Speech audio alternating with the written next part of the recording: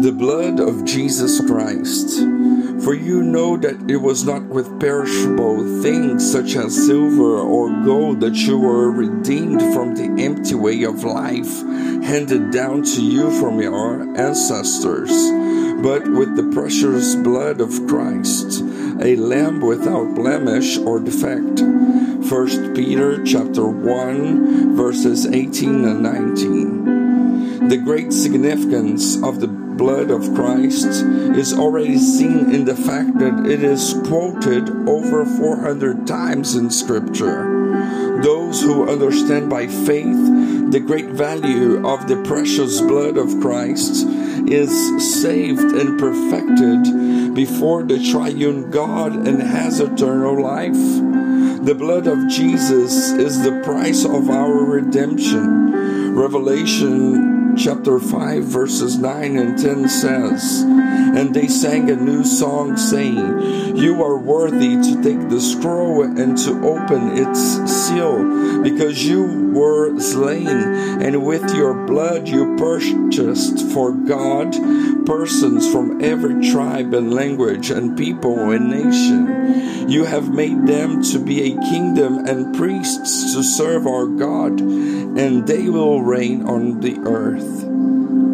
The blood of Jesus Christ is the basis of forgiveness, according to the word in Leviticus chapter 17 verse 11 and Hebrews 9:22. In fact, the law requires that nearly everything be cleansed with blood, and without the shedding of blood there is no forgiveness. The blood of Christ is the basis of our justification. Blood is the basis, faith is the means to reach it, and the resurrection is the proof. Having been buried with him in baptism, in which you were also raised with him through your faith in the working of God, who raised him from the dead. Colossians 2:12. The blood of Christ is the foundation of our peace. Jesus made peace through his blood. Colossians chapter 1 verses 18 through 20 tells us, "And he is the head of the body, the church. He is the beginning and the firstborn from among the dead, so that in everything he might have the supremacy. For God was pleased to have all his fullness dwell in him, and through him to reconcile to himself all things, whether things on earth or things in heaven, by making peace through his blood shed on the cross." Justification by faith produces several results in the believer, like peace with God, grace, hope, steadfastness, God's love, the Holy Spirit, deliverance from the wrath and reconciliation with God, salvation through the life and presence of Jesus, and the rejoicing in God. Humanity and everything else in the universe unify and harmonize under Christ, gaining peace with God. The blood of Christ is the basis of our cleansing, the blood that cleanses all sin. 1 John chapter 1 verse 7 says, "But if we walk in the light, as he is in the light, we have fellowship with one another, and the blood of Jesus, his Son, purifies us all from sin." The blood of Christ assures us access to God.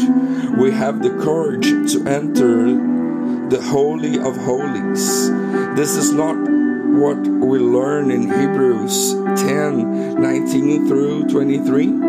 Therefore, brothers and sisters, since we have confidence to enter the most holy place by the blood of Jesus, by a new and living way opened for us through the curtain, that is His blood. And since we have a great priest over the house of God, let us draw near to God with a sincere heart and with the full assurance that faith brings, having our hearts sprinkled to cleanse us from a guilty conscience, and having our bodies washed with pure water, let us hold unswervingly to hope we profess, for He who promised is faithful.